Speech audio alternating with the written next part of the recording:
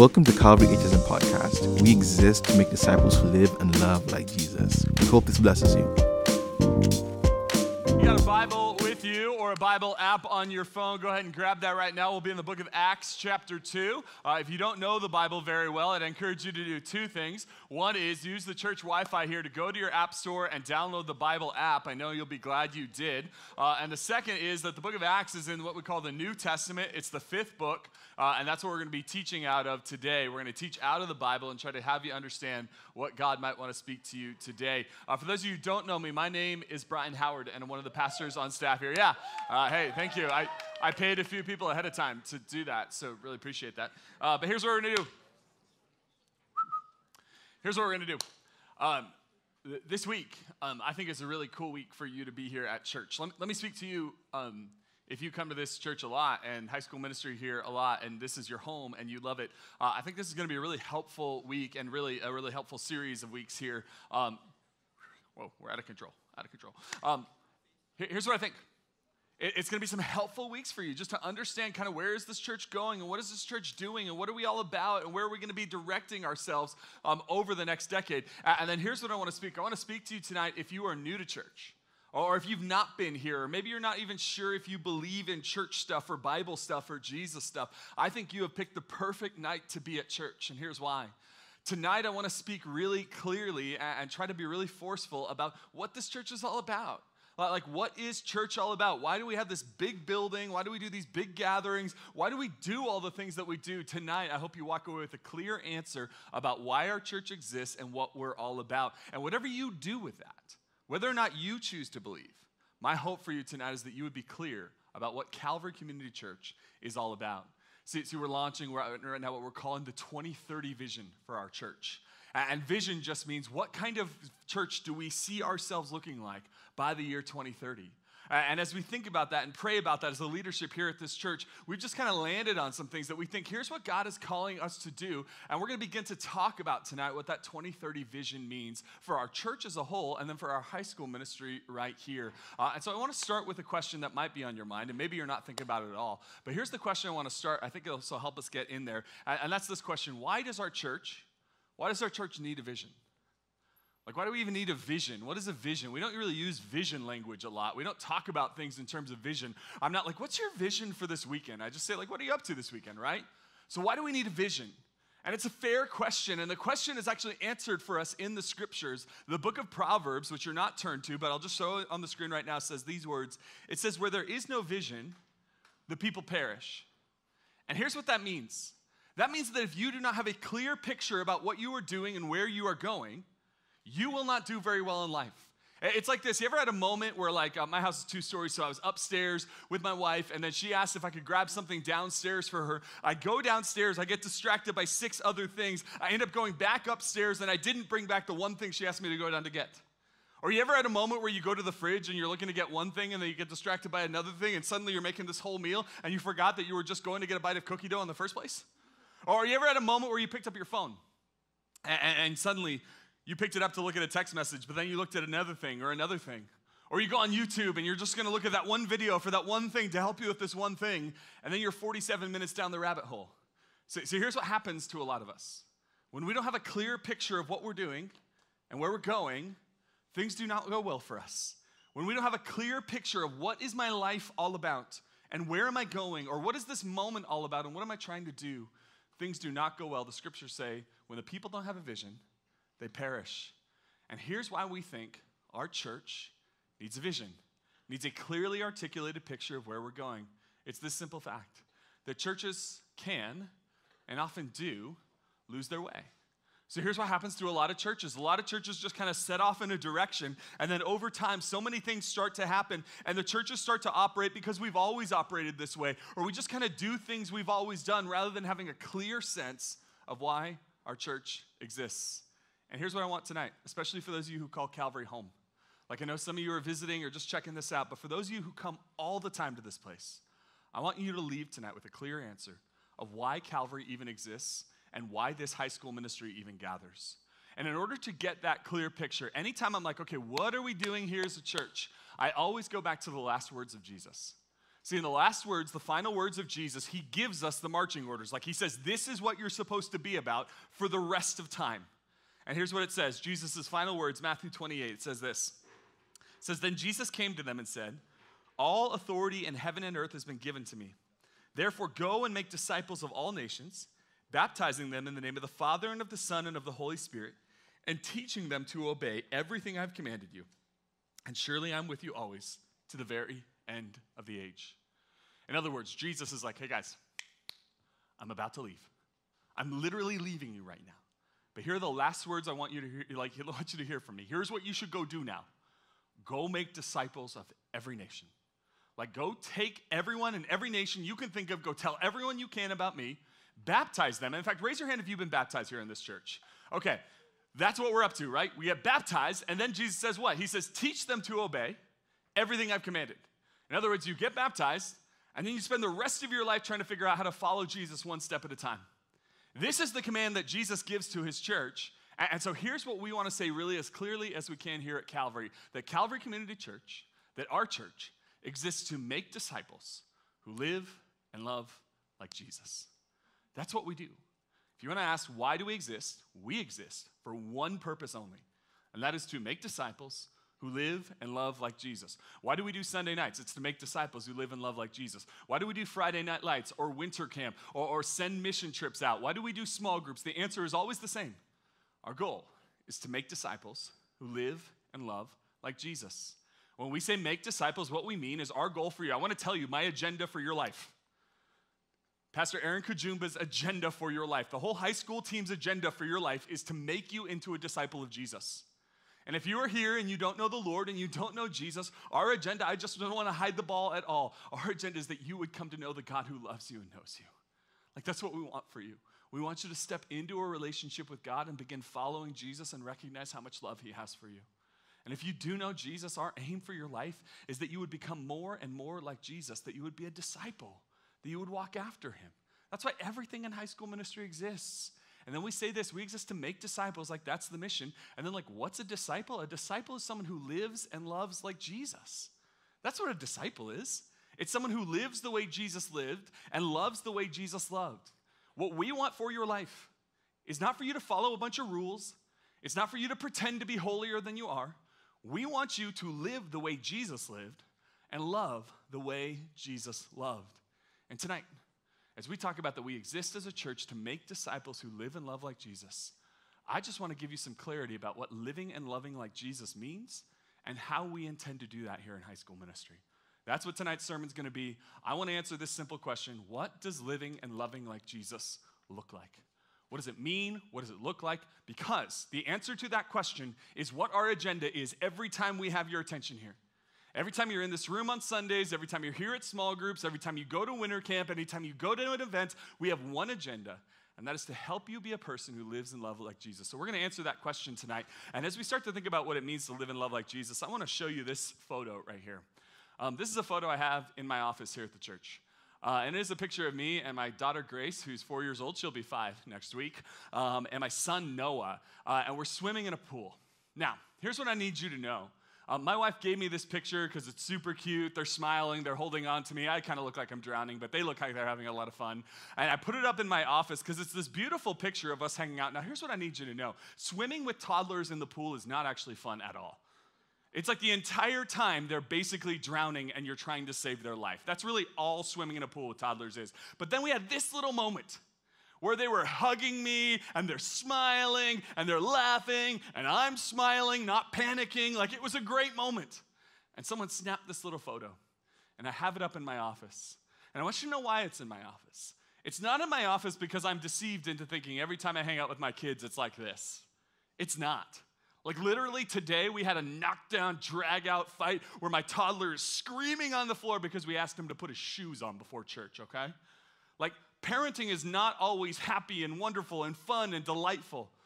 But I look to this moment to remember that this is the kind of dad I want to be. This is the kind of dad I want to be. Who's like playing with his kids and they're laughing, having the best time. They're close to their father. They love me and I love them. This is the kind of dad I want to be. So I keep it on my shelf, and every time I look over at it, I go, that is the snapshot. That is the picture of the kind of dad I want to be. Tonight, when we look at Acts chapter 2 in just a moment, we're going to look at a picture, a snapshot of the kind of church we want to be. We're going to look at a picture, a snapshot of a number of people who have come to faith in Jesus, and they're going to give us a picture, a snapshot of what we want your life to be, of what we believe living and loving like Jesus looks like. So tonight, as we go to Acts chapter 2, I want you to know, it's not that we're going to look at a church that's never done anything wrong and everything's perfect. It's not that at all. We're going to look at the story of some first Christians, and we're going to look at a snapshot of their lives. And my hope for you is that you would look at this and go, you know what, I'm not quite there yet, but that is the kind of person that I want to be. So again, Acts chapter 2, if you have it on your phone, you can take a look at it there. It'll be on the screen as well. It says this: they devoted themselves to the apostles' teaching and to fellowship, the breaking of bread, and prayer. So let me back up and give you some context for this. Here's how this begins. Jesus dies. I don't know if you know that's part of the story. He dies. He goes into the grave, and I'm going to spoil the ending for you. He gets up again, right? Jesus rises from the dead. He's there 40 days with his disciples. He gives this final command. And what was the final command? It's 2 words. It's to make what? Disciples. Go make disciples. So Peter says, all right, that's what we're supposed to do. The Holy Spirit comes down. Peter gets up in front of thousands of people in Jerusalem. And he gives a basic speech. And here's his first sermon. He goes, there was a guy named Jesus. Everyone's like, yeah. He goes, he died. Everyone's like, yeah. Peter's like, you killed him. They're like, oh, yeah, I guess that's right. Then he came back. And they're like, yeah, okay. And Peter goes, so say you're sorry. And here's what's crazy. He calls them to repent of their sin and to trust in Jesus. And the scriptures tell us that 3,000 people that day were saved. 3,000. So get your head around this. Calvary, on each weekend, has about 3,000 people that gather here on our church campus. 3,000 people. Like Calvary was like birthed in a day. And suddenly there's thousands of people who are following after Jesus. And the question we have to look at is, okay, now thousands of people are following Jesus. What does it look like for them to live and love like him? And we get our answer right here in this text. You notice a few things here. It says they devoted themselves to the apostles' teaching. You know what the apostles did? They're just like, here's what Jesus said. You should go do it.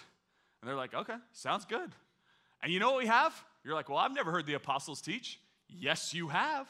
If you've ever opened your Bibles, the apostles did us a huge favor. They wrote it all down. And so they wrote down everything Jesus had to say, all the things that needed to be passed on to us. And so when we read the Bible, that's the apostles' teaching. And then it says to fellowship. Like, in other words, these first Christians were getting together over and over and over again for church services, church gatherings just like this. It says to the breaking of bread, which is like a euphemism to talk about eating a meal, but it's also a euphemism to talk about taking communion together. So listen, they're hearing the Bible being taught, they're gathering for worship, they're taking communion, then what's the last thing it says? To prayer. So they're doing all of these things. See, 3,000 people get saved, and immediately the first thing they did is they're gathering, hearing the teaching of the word, they're showing up for church together, they're taking communion together, and they're praying. In other words, what they're doing is they're orienting their life toward God. And here's what I want you to know.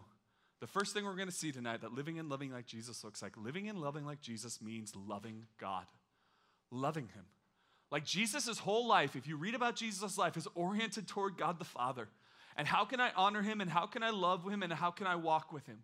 If you want to live and love like Jesus, it begins with you loving God. It begins with you having a right relationship with God and then walking in such a way that you honor him with your life.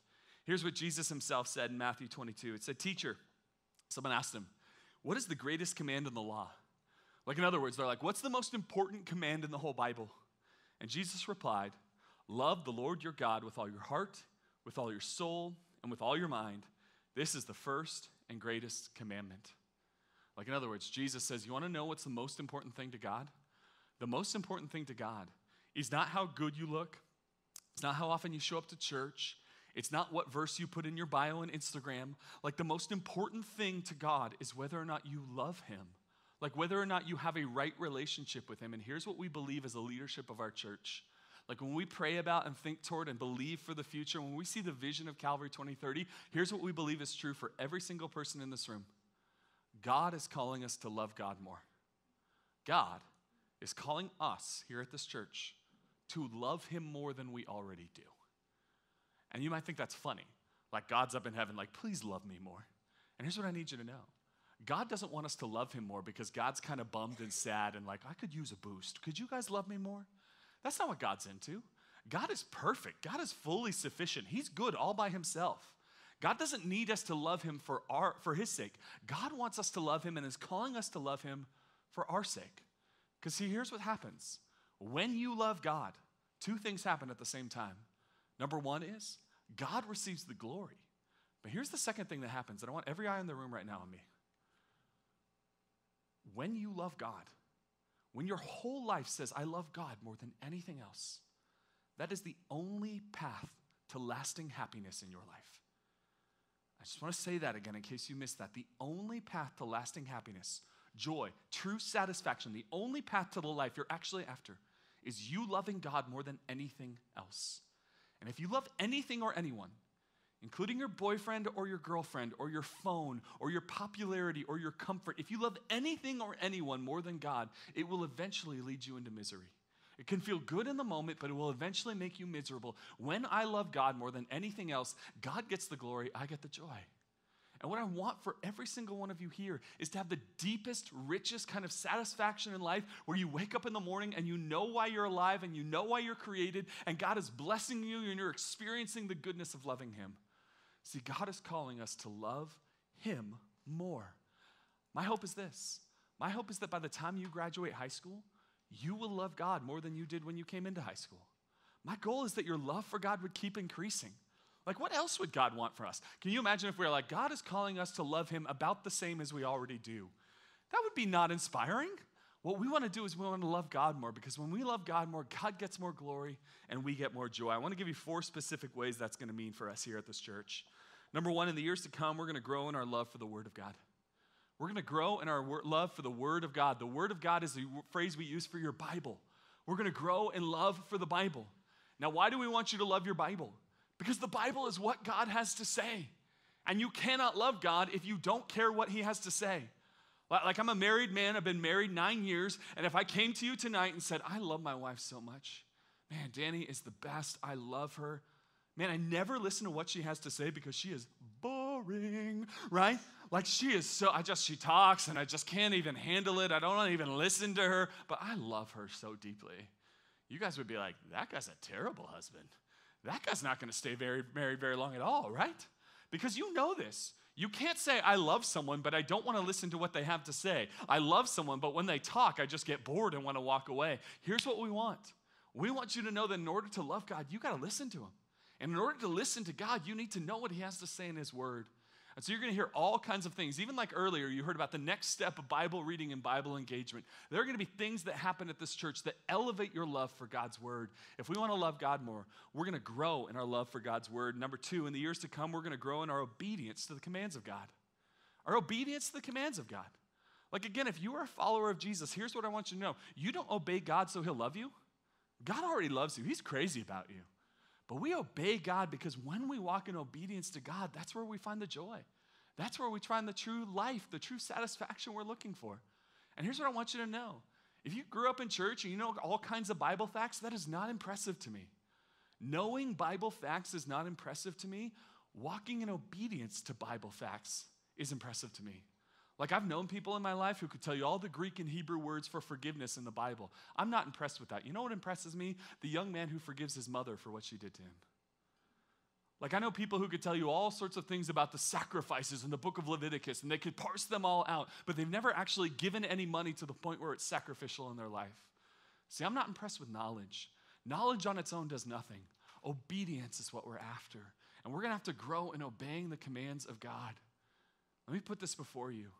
Our aim, our purpose in your life is to help you walk in obedience to Jesus. Again, not for his sake, he's fine, but for your sake. Because the best life you could possibly live is the one where you say, Jesus, I trust you enough to obey you.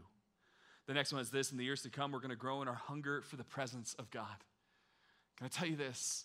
From time to time, we come into a church service or we'll pray before a church service and we'll really desire, like, God, help us learn something tonight. And I think it's good to learn something. I think in church you should be learning things all the time, and that's a good thing. But I want to make it really clear. The point of us gathering 5 p.m. on Sunday nights is not just for you to learn something. It is instead for you to encounter someone. And that someone is the resurrected Jesus through his Holy Spirit that's here in this room. But like the point of us gathering is not just so you can just build information in your head. This is where it's different than school. Like you go to school and the point is like learn things enough to write it down on the test, to get it into your transcript, to get into the right college so you can forget all of it later in your life. Like that's the point. When it comes to church, it's different. Like the point of this sermon here is not just you'll learn more information. Information's good, but encounter with the Holy Spirit is what we're after. And what we want to stir up in this church is this hunger, this desire for the presence of God. Like this is the dream. The dream is like next time you're driving here to church, or if your mom or dad drives you, you're like in the back seat, that you're not just kind of like checking your fantasy team and like texting your friends and just kind of whatever. My desire in my heart is that you would be coming here and at some point along the way you would go, you know what? Tonight I'm going to encounter the presence of God. Like tonight the God of the universe might meet me in here and I want to have that hunger. The next time you sign up for winter camp and you're on your way up to the buses up to Hume Lake, you're not just going like, oh, I wonder, I hope it's a fun weekend. It will be a fun weekend. But that God would encounter you, empower, and change your life. That's what we're after here. We're not just after people learning more information. We're after an encounter with the Holy Spirit of God. And then here's the final one. In the years to come, we are going to grow in our passion for the glory of God. So here's what we all know. We live in like Los Angeles area, right?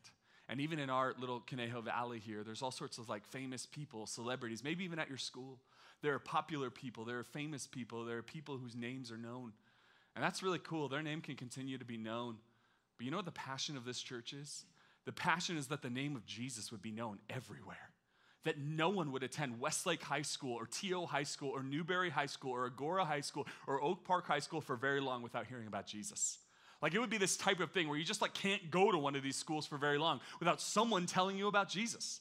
And that Jesus' name would be famous, that people would know him, that they would hear about him, and that through that he would receive the glory. Like, can you see a day? And maybe you can't see it, but we can. Where people just roll through these high schools, and even if they reject Jesus, they just can't go 4 years through high school without someone telling them about the God of the universe who loves them enough to send his son Jesus to die for them. So here's what I want you to know, that living and loving like Jesus means loving God more. And we're going to be called in the next few years to love God more. Here's how it goes on in Acts chapter 2. It says in 43, it says, everyone was filled with awe and many wonders at the signs performed by the apostles. And all the believers were together and had everything in common. They sold property and possessions to give to anyone who had need. Every day they continued to meet together in the temple courts. They broke bread in their homes and ate together with glad and sincere hearts. So again, this first thing was living and loving like Jesus meant having a right relationship with God. Like this vertical relationship with God where I am walking with God in love. I'm walking with him in obedience. I am loving God. And then here's what you see here. God's doing miraculous things among them, verse 43. Verse 44, they're all hanging out together.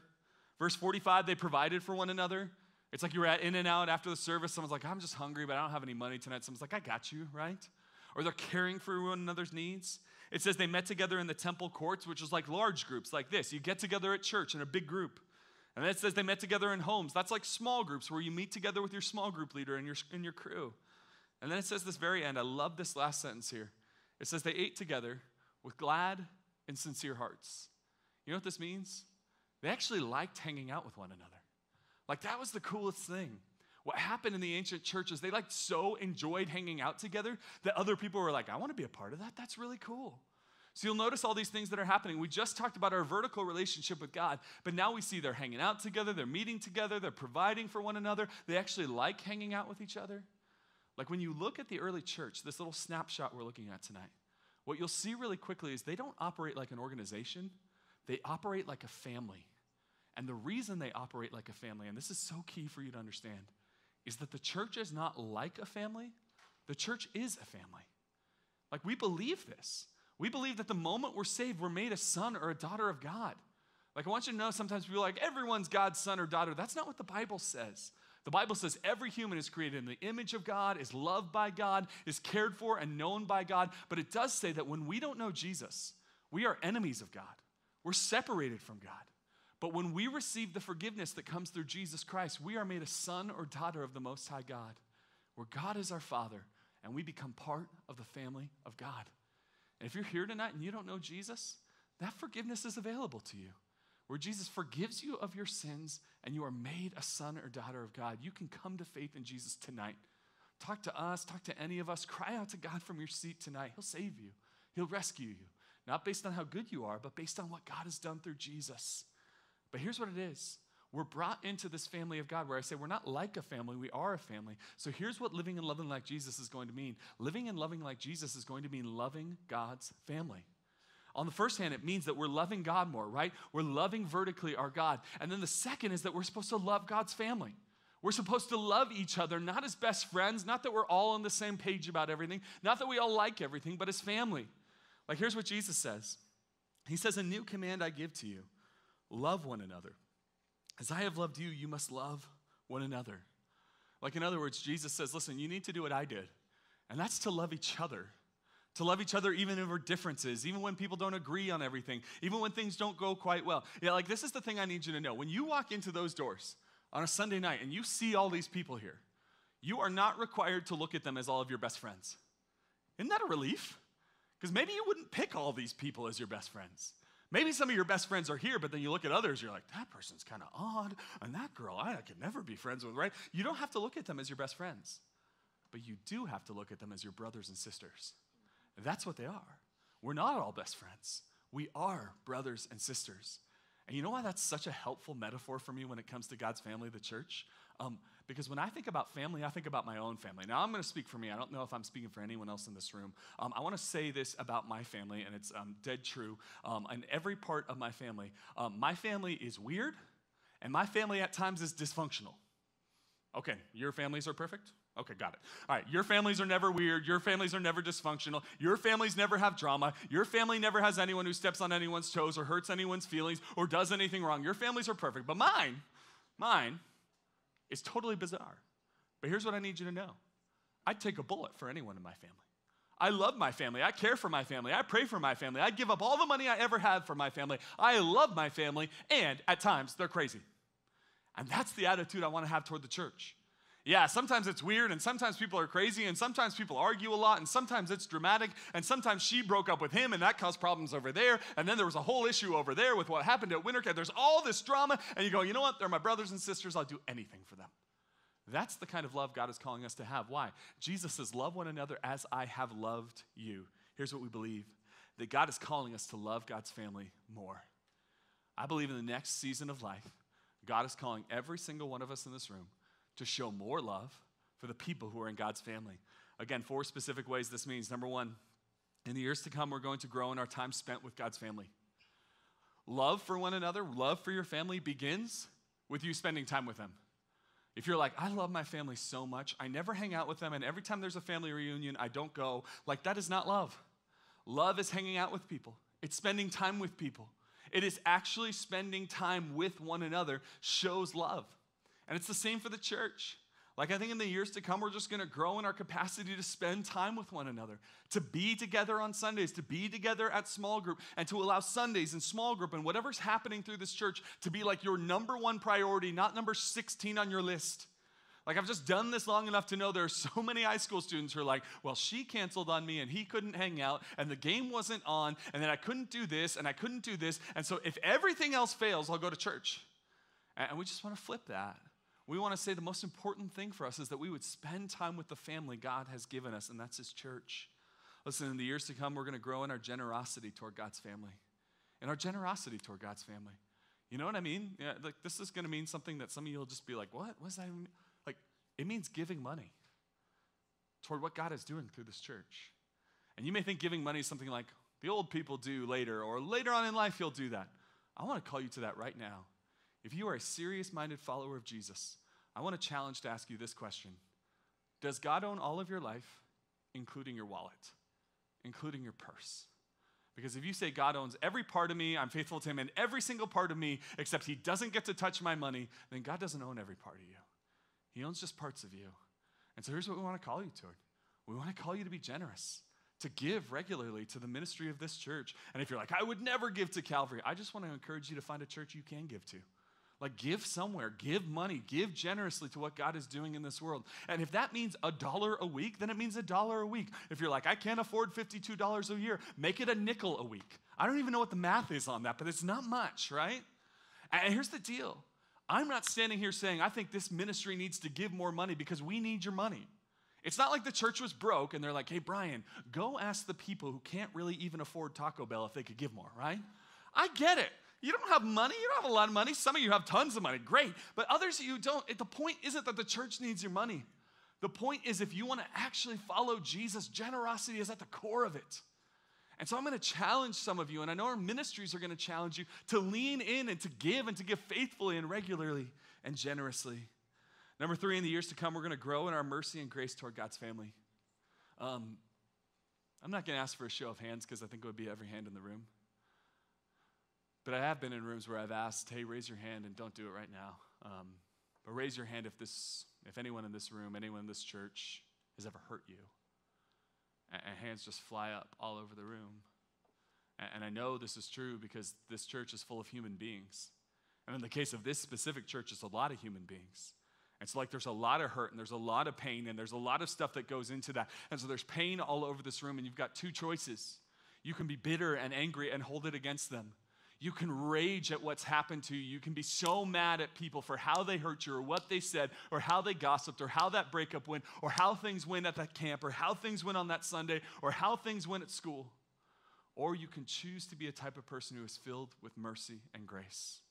Listen, if you've been abused, if someone has actually wronged you, we want to know about that. I'm not trying to say, don't worry about hard things that have happened to you, or if someone's really done something terrible, just brush it under the rug. I'm not talking about that at all, okay?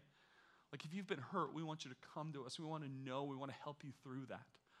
But if it's just the stuff that happens all the time, where human beings step on each other's toes, hurt each other's feelings, say things they shouldn't have said, don't say things they should have said, when that happens here in the church, we should just be showing each other the same kind of mercy and grace that Jesus showed us. Do you know at your worst, Jesus was like, I want that young woman. I want that young man. At your worst, he's like, yeah, that's the one I want. And I just want us to have that same heartbeat toward others here. People are going to hurt us.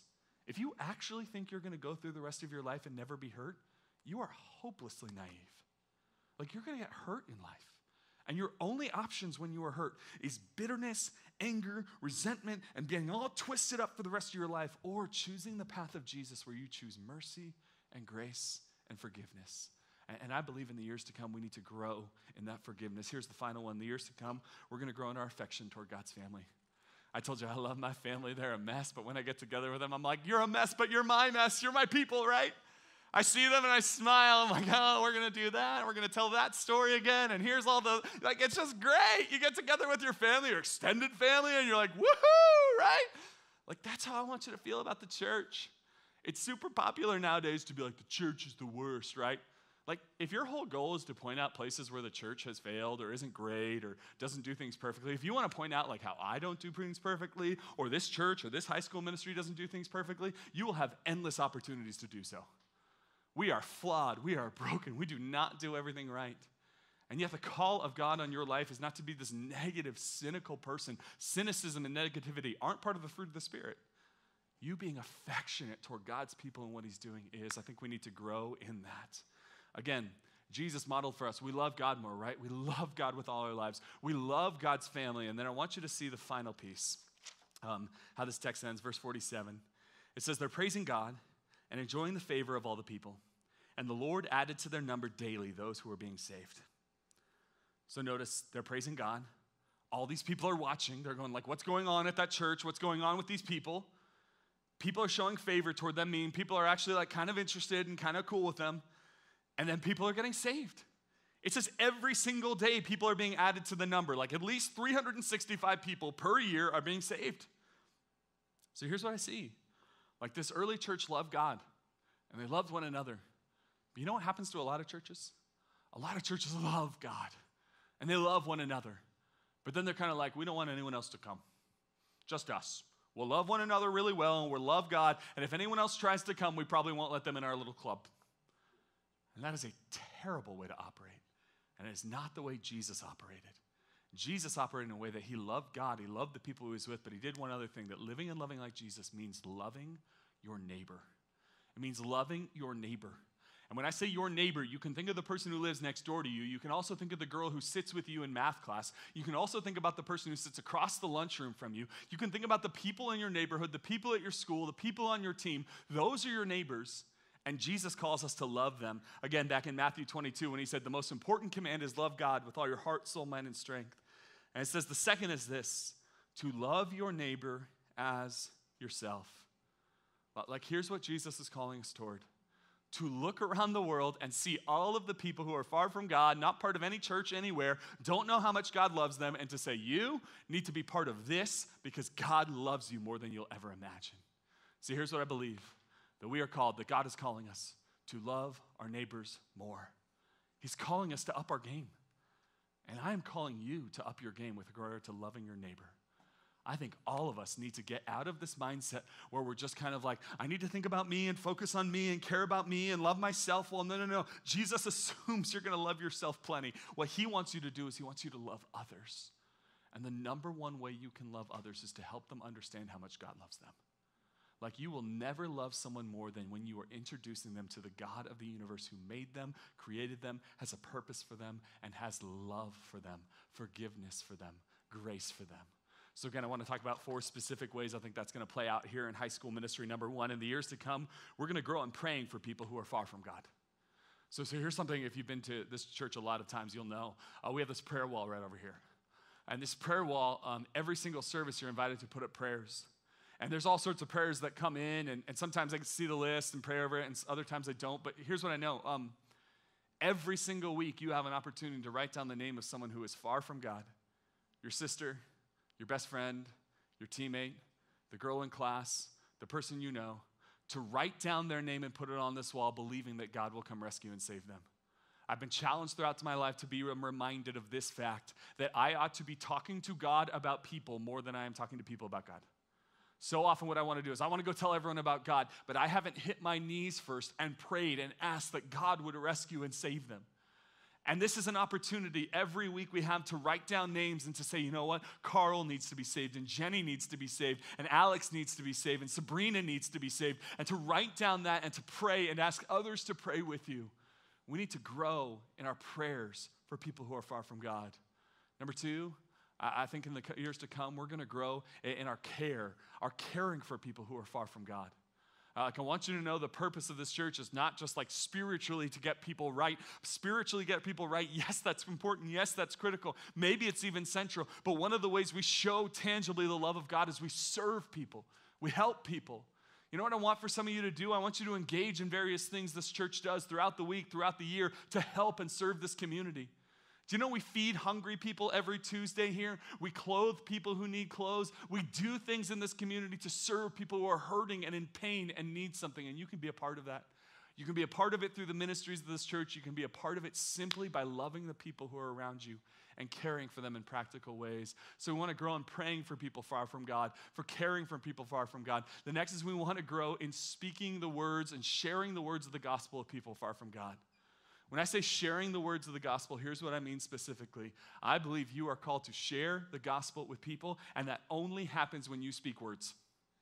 Like, you cannot share the gospel unless you have said out loud at some point that Jesus Christ died for your sins. You don't have to be a preacher. You don't even have to say it super well. You can just say, listen, I don't have all the answers. I just know Jesus died for my sins to forgive me, and I believe and trust in him. At that point, you're sharing the gospel.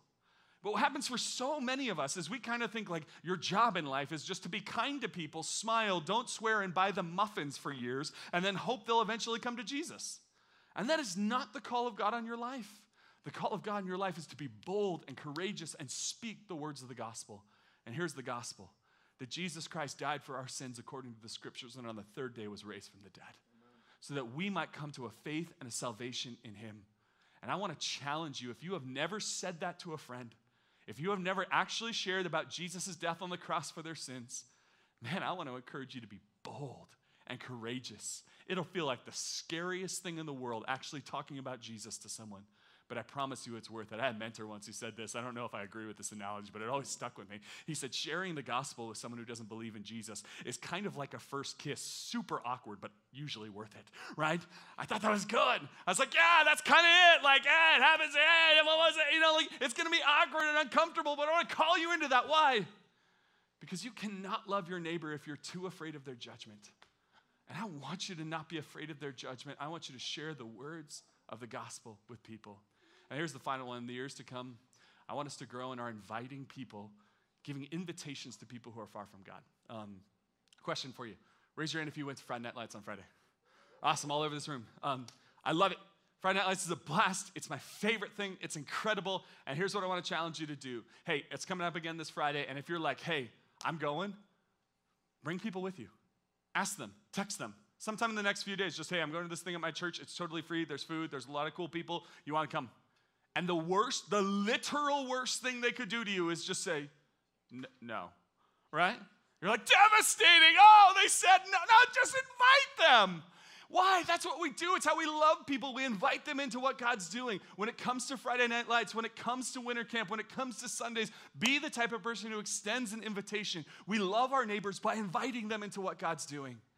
And that's what I want to call you toward. I want to call you to step up your game and to say, who can I invite? You don't have to be the person who invites everyone in the world because you don't know everyone in the world. But you know who you do know?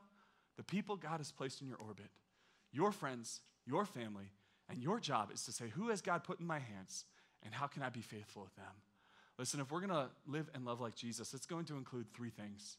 We asked this question to start. Our band will make their way up, and we'll close. But I want to go back to where we started. It's this. What does living and loving like Jesus look like? Here's what it means. It means loving God more, right vertically, having this right relationship with God. It means loving God's family more. Like when we walk in this room, we're like, it's my crazy family, and I love them, right? And then it means loving our neighbors more. Like that love going outward and us inviting more and more people in, not just becoming this like club where we're like, we're here and if anyone else comes in, we'll just ignore them, right? It's like, how do we love them well? And here's my question for you tonight. My question is, if it's true that when you walk in obedience to Jesus, when you walk and live and love like him, that's where the true happiness, joy, satisfaction, and delight is found. My question for you is this. Of these three things, which one do you need to work on? Which one do you need to think about? Which one do you need to take steps forward in? I think for some of you, you're like, I love God and I love the church, but I don't really invite people a whole lot.